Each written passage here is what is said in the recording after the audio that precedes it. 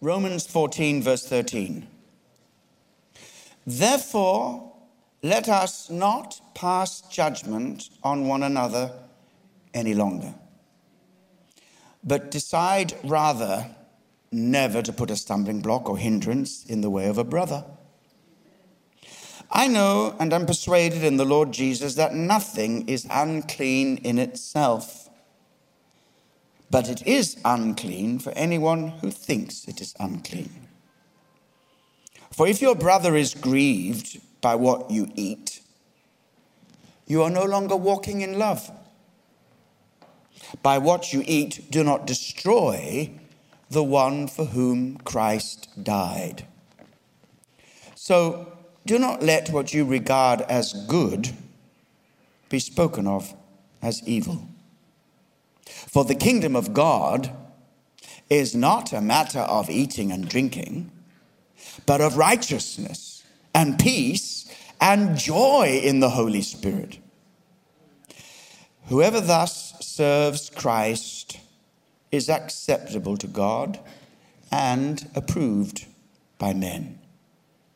So then let us pursue what makes for peace and for mutual upbuilding.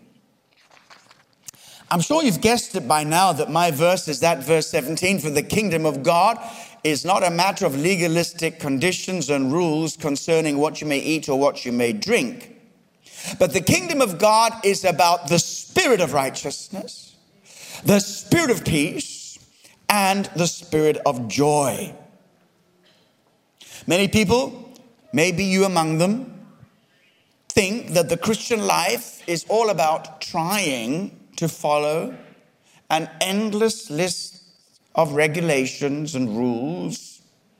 But now is the time to learn to be released into the true spirit of the kingdom: righteousness, peace, and joy.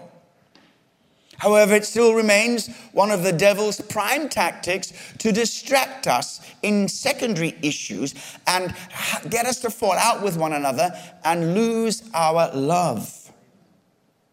These secondary issues sometimes are the very things that are spoken of here: eating and drinking.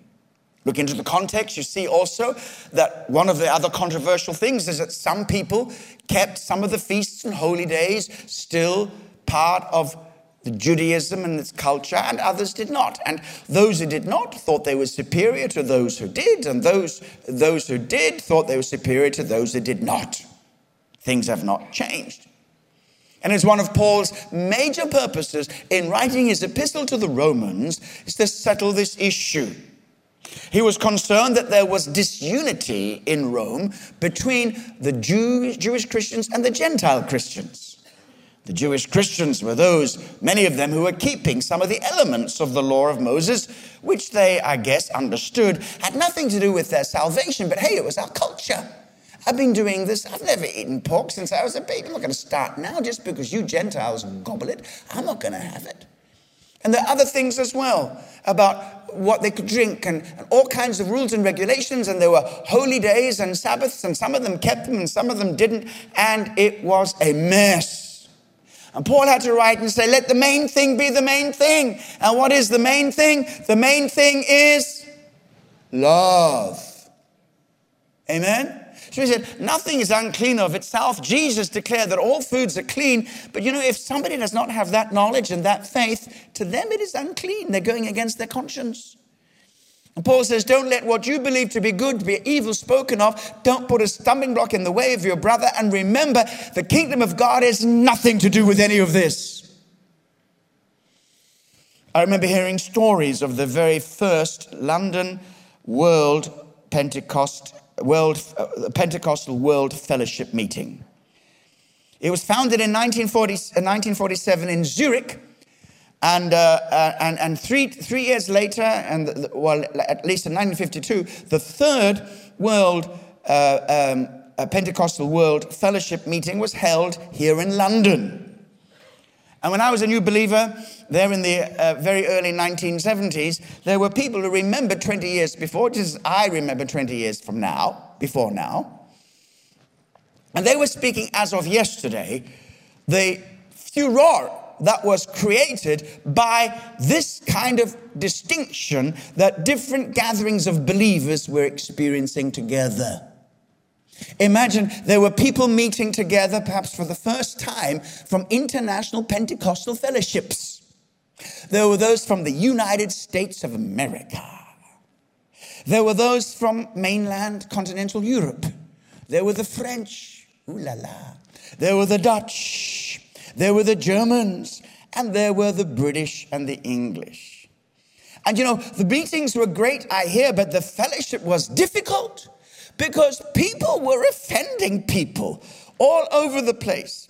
First of all came in the American pastors' wives with their hair all permed up and maquillage galore on their face. And the British people said, oh, how can they call themselves Christians? Look at the makeup on their face. And the Americans doubtless turned aside and said, look at that lady. She needs a little more makeup than we possibly. Anyway, never mind. Polyfiller will do. And then there were the French. The French were offended by the people from Holland because you know what? They smoked cigars, and that was just the women. Shock, horror. All kinds of offense. And some were offended because some people drank wine, and others were offended because they refused to drink wine. I don't know what people were offended about the British for. I don't think they gave any offense. I think they just took offense from everybody else. Small things can become big things when we forget who Jesus is. When we allow the spirit of condemnation, the spirit of legalism to carry on in our life as Christians, we can destroy not just the spirit of love, but the brother for whom that love is intended. I remember as a very young Christian, I was very keen on fasting. I thought fasting was the answer to everything. And I would fast at the drop of a hat. And so I called a fast in our local house group, house fellowship. I said, I call a fast. We're going to fast. And so next week we gathered together to fast. I don't think anybody fasted really. People were in such a bad mood from lack of food. I don't think it was a fast that God had chosen. But then the elder brother and the elder sister began an argument. The one was a major in the army and the other was a pacifist. 2 points of view. There have been Christians who are totally pacifists, and there are Christians who believe that we should defend our nation and we should go to war if it is necessary. And Christians have argued down through the centuries over this one. In the First World War and the Second World War, many Pentecostal pastors went to prison rather than go to war, because they would never want to pick up a gun and kill anybody for any reason whatsoever. And other Christians said, no, you've got to stand and defend your country. Controversies. Anyway, they got into an argument. And pretty soon, there was going to be no more fasting. Because this older brother and this older sister, they lost all the sanctification. I think they went home, had a good steak, and tried to forget about it. I remember also, a few years later, that same fellowship, we were meeting on a Sunday, and we decided together to break bread. It was not yet the time of the cell ministry as we know it. And little groups like that were frowned upon because they were not properly overseen. But today, in our cell ministry, cell group ministry, every cell leader is an established leader. Make sure if you go to a cell, it's a proper Kensington Temple cell and registered under our authority. And that registration goes right up to high level in charitable circles. In other words, in charity circles. We are responsible for you as a leader, and you are accountable to us. And that responsibility and accountability makes beautiful music together as people are blessed under the order of the Holy Spirit. And so, we decided to have communion. And there was some in the group who said, okay, we'll go and get a nice bottle of Beaujolais, with which to celebrate, hallelujah, the Lord's Supper. So they went out and got this Beaujolais. I know a little bit about what that is today. I think it is a wine from France. I'm not sure. Anybody can confirm it to me before the end of the service? Or oh yeah, you got it. Actually, I know what it is and I like it. But anyway, never mind about that. So there was that. And then there was a lady, the same one, the pacifist. She looked at this, she went, I thought she was going to say, fee, fi, fo, fum. I smell the blood of an Englishman. No. She said, what is that? Well, that's the wine with which we're celebrating the Lord's Supper, as Jesus told us. He took the cup. Well, she said, I'm offended.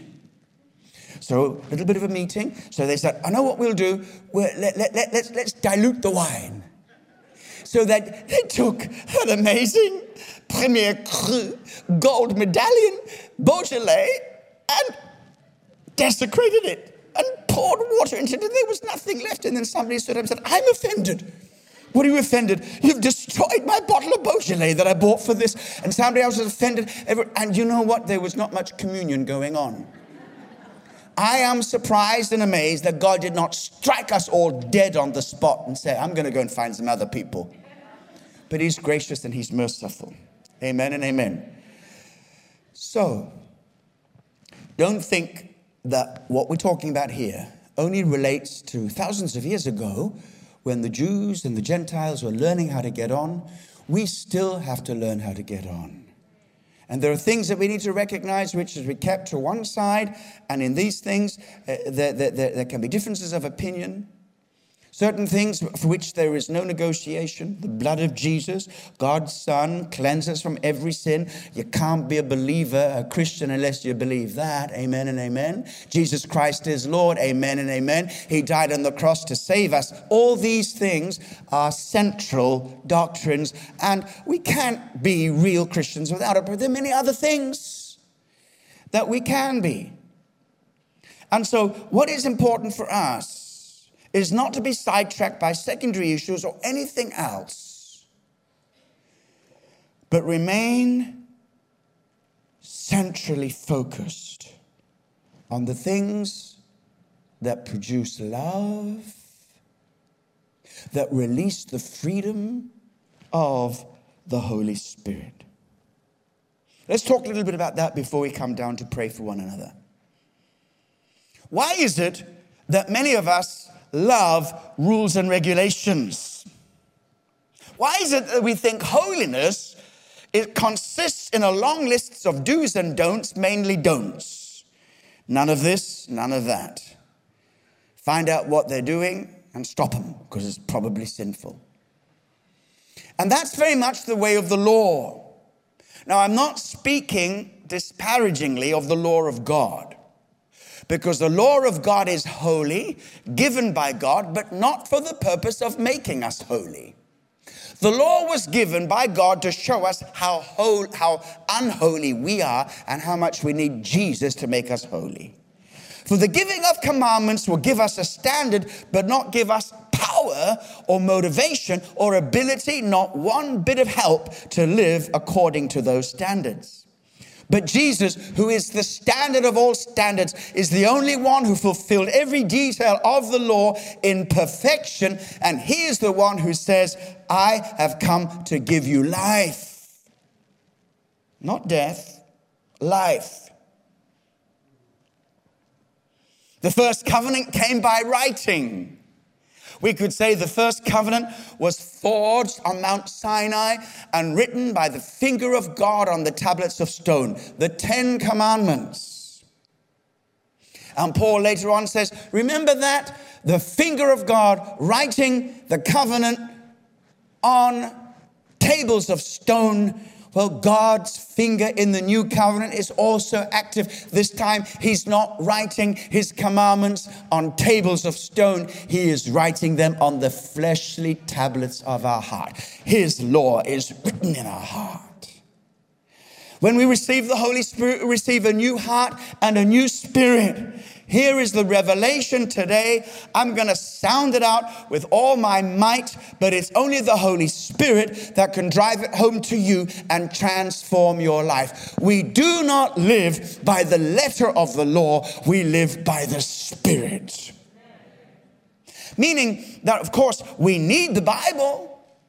What is the New Testament for us? A new law? No. What is the New Testament for us? It's the written form of the leadings of the Holy Spirit as God spoke to people's hearts and they wrote it down. This is the leading of the Holy Spirit. Even the Old Testament law for us enlightens us concerning Christ. So when we read the law in the Old Testament, it's not a standard that we have to live up to in order to be accepted by God, but it is the standard of God's Spirit written in our hearts. And the law, as we read it, excites us because it becomes a promise of life. Not, thou shalt not covet, but you shall not covet because the Spirit's in you.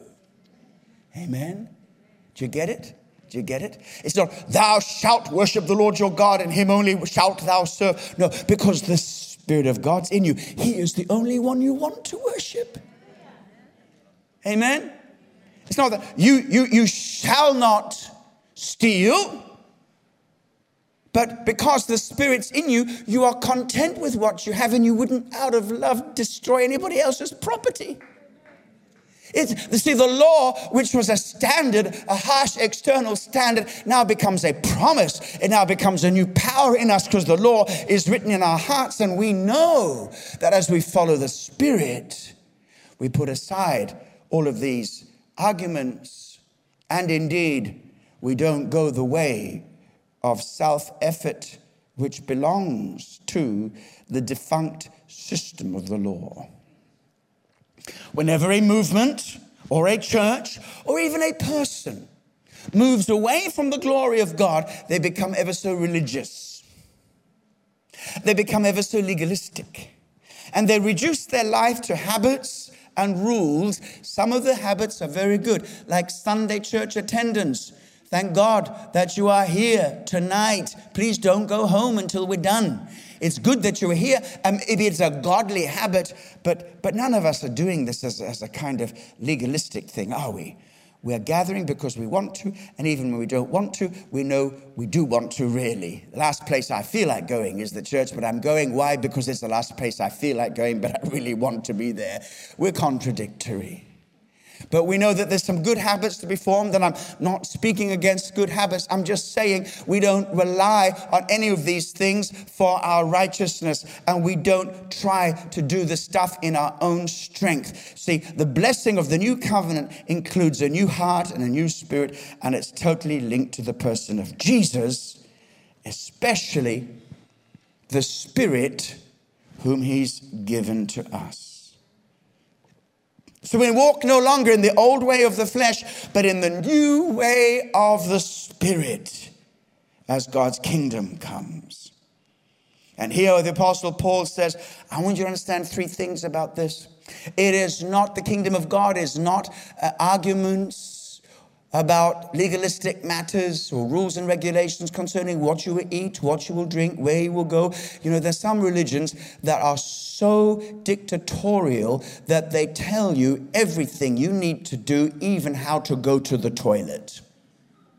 Hello? Does anybody know what I'm talking about? There are some religions which are nothing more than rules and regulations. And I spoke to somebody from a particular religion and I say, you cannot even get to know God. Your religion doesn't even allow you to get to know God. But Jesus Christ is God manifested in the flesh and we can come to the Father through him. My friend stopped me and he said, don't talk to me about that. I may not know God, but I know what he requires of me. Meaning every day, if he was to follow the rules of his faith, the rules of his religion, from the morning, he'd be told what time to get up, what time to pray, every single thing, every single step, every single day, what to eat, what not to eat, who to talk to, who not to talk to, and how to go to the toilet. As a religious matter. Not a matter of just sanitary and common sense and health stuff. No. As a religious matter. One man came to me and he said, I gave all that up. I'm going to tell you exactly what he told me. It's a little bit, I'll go for it.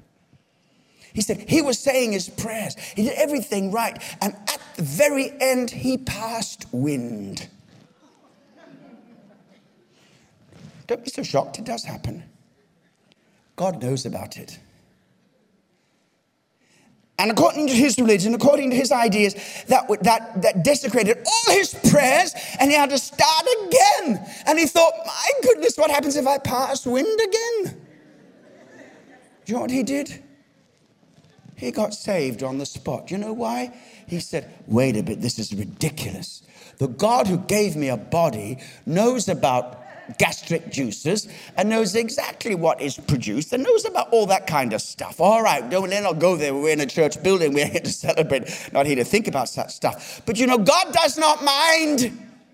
Amen and amen. Hello, people of God. Stop being so religious and looking at me like that. It does not disqualify you. Jesus had a body.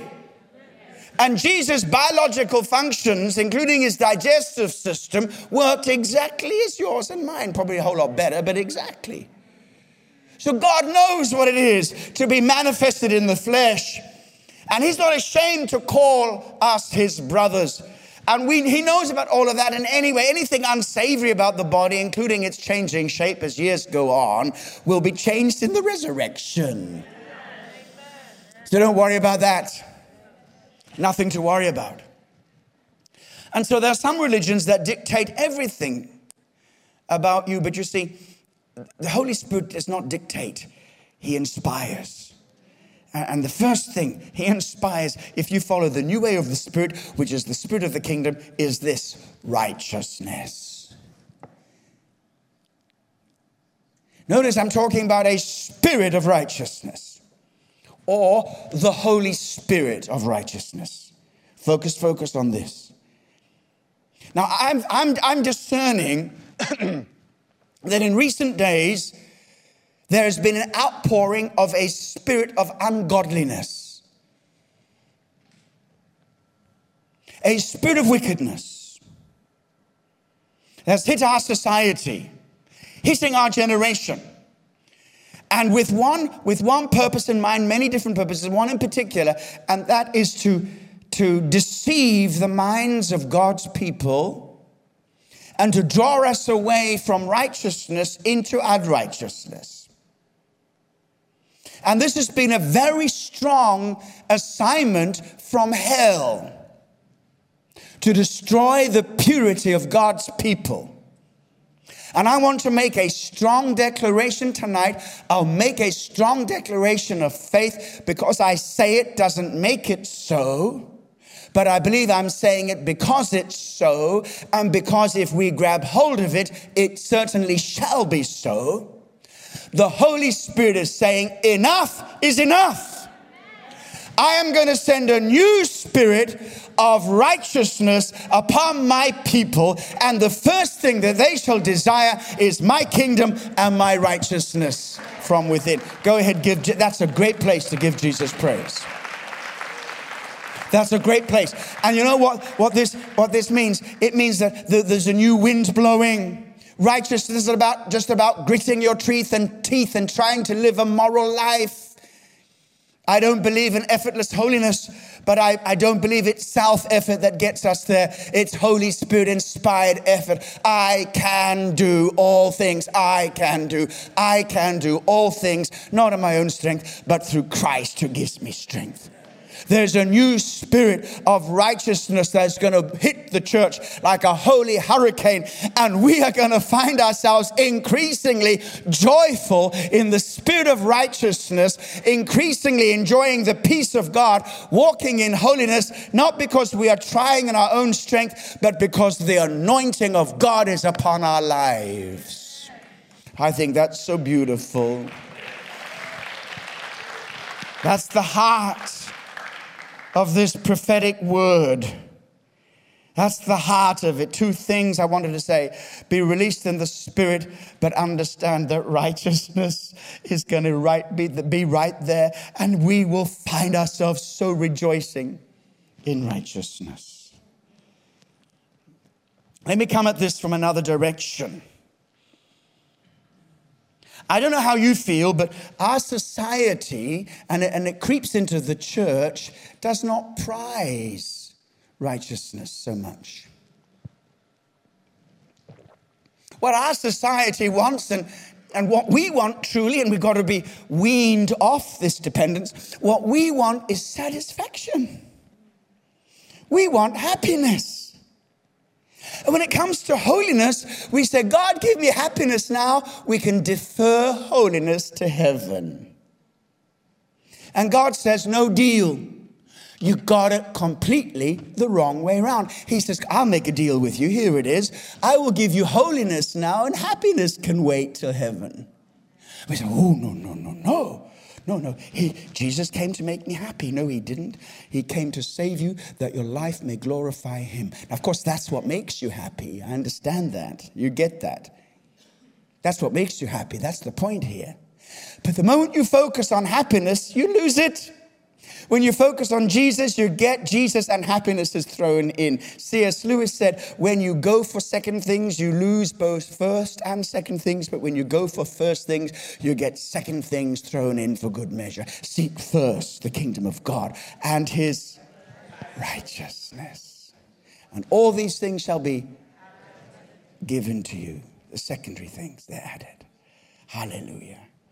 I want God to stir us up for a hunger for righteousness. Jesus said, blessed are those who hunger and thirst for righteousness, for they shall be filled. Now, this is not one of those holiness talks that makes you feel heavy and guilty and a big fat failure or a skinny little failure, whatever failure you want to be. No, because we're talking about the God capacity. We're talking about him, as somebody said tonight, I think Dwayne, as he was leading in worship, God changes us from the inside out. And so this is the true spirit of the kingdom.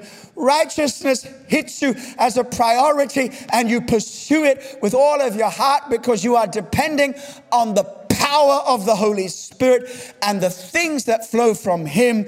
And it's almost as if you're making no effort because you're not making any self-effort, but you still have something to do as you're empowered by the Holy Spirit.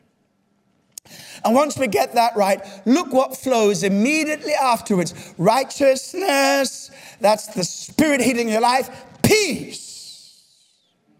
Don't try and look for peace, look for righteousness. Peace comes soon afterwards.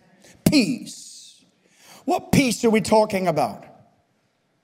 In the context, you got to read this as peace with one another. Stop it, he says. You're so self-righteous about what you do that you are causing disruption. Have you ever met somebody in the cell group or somebody in the church who feels they're just a little more righteous than the person alongside them? Just a little higher in the things of the Spirit. They can turn down and look down on you and judge you, usually with a roll of the eyes or some snooty expression on their face, as if there's a bad smell under their nose. And guess what? You are the bad smell. No. People who think they're better than anybody else. We destroy one another. And you know something? When I've gone out and made it my business to make friends with people who don't know Christ, not because I'm trying to be clever, not because I'm doing research, writing a book, or heading up some media ministry, social media ministry, but because the love of Christ beats in my heart for those who do not yet know him. You know, one of the things that I discover is the biggest barrier between us and them, The barrier of saying us and them is one thing. But the biggest barrier is they think that we think we're better than them, and we're judging them and looking down on them. But the sooner they get to know you, the better. Because they'll discover that you are no different, that underneath everything is a human nature which is the same as anybody else. And if it was not for the grace of Jesus, you would be as lost as a ferret in a woodland.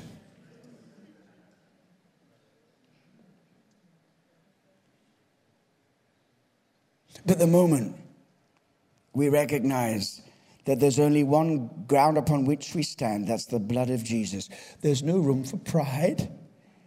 And we do everything that makes for peace. The other thing is the psychology here. I hope I'm sticking to Bible psychology, but psychology, human psychology interests me. And I do study as much as I can, but simply because it fascinates me. But sticking to Bible psychology, don't you think that if we're not right with God and don't have peace with God, that somehow that disturbs us? And we have to establish before everybody else that we are better than them and we really are okay. And one of the ways of doing that is by judging them. And the broken relationship we have with God soon shows itself in broken relationships with one another. Parents and children, stop judging your children, love them. The so-called sinners of the world, oh, people of God, such were some of us. But now, did somebody say such were all of us? Yes, you're right. All of us were like that. But I'm quoting the scripture. He listed certain things in particular, but you're right. All of us. But what happened? We made the grade. We passed the test. We qualified. No, yet nothing.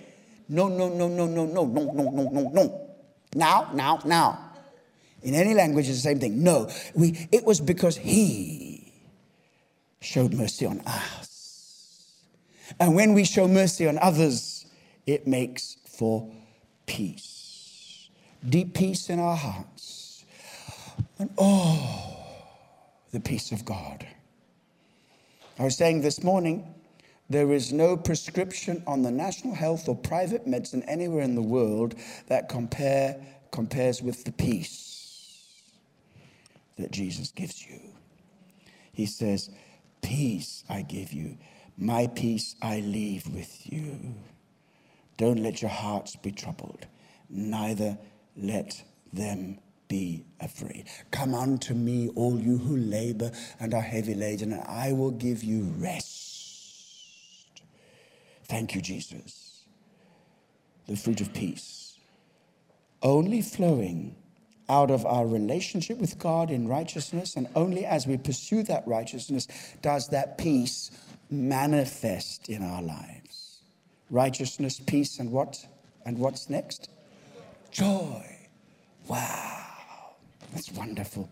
You see, joy is a byproduct. It's a byproduct of walking with God.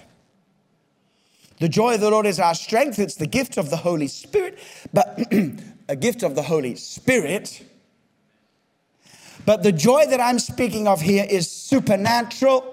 It's a joy that doesn't depend on circumstances. It doesn't depend on anything that you can see and touch. Not finally, the second things that God gives us are wonderful, and that can add to our joy in a human sense when we find all the good things lining up in our life. I love the good things, amen and amen. But how spiritual we are is not judged or measured by how many good things we can point to in our life as secondary blessings, but it is the love for Jesus that gives us joy in all circumstances. And what is that joy? It's the joy of knowing him and knowing that we are walking with him and knowing that our future is secure in him.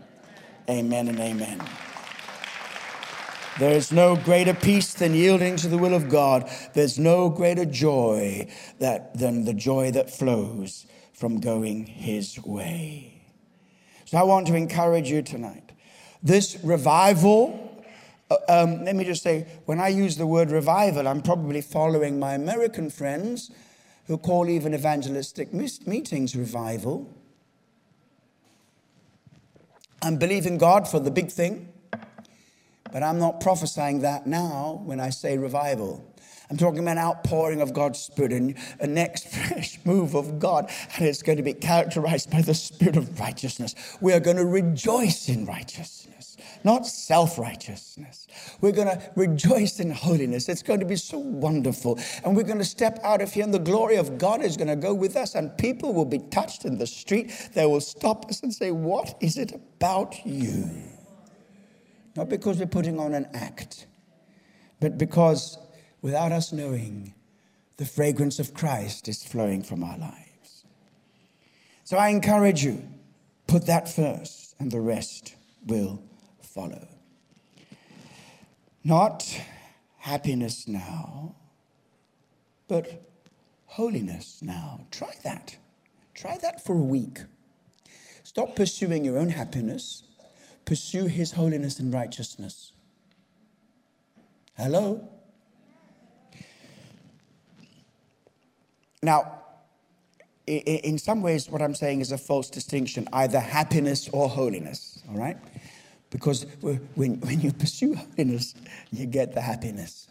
And the happiness is not that every circumstance will immediately line up as if you're living in the New Jerusalem.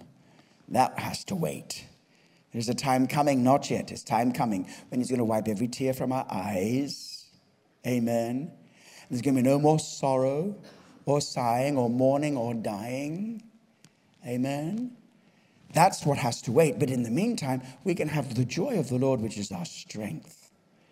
And as we learn to flow with the Holy Spirit, we will see just those things.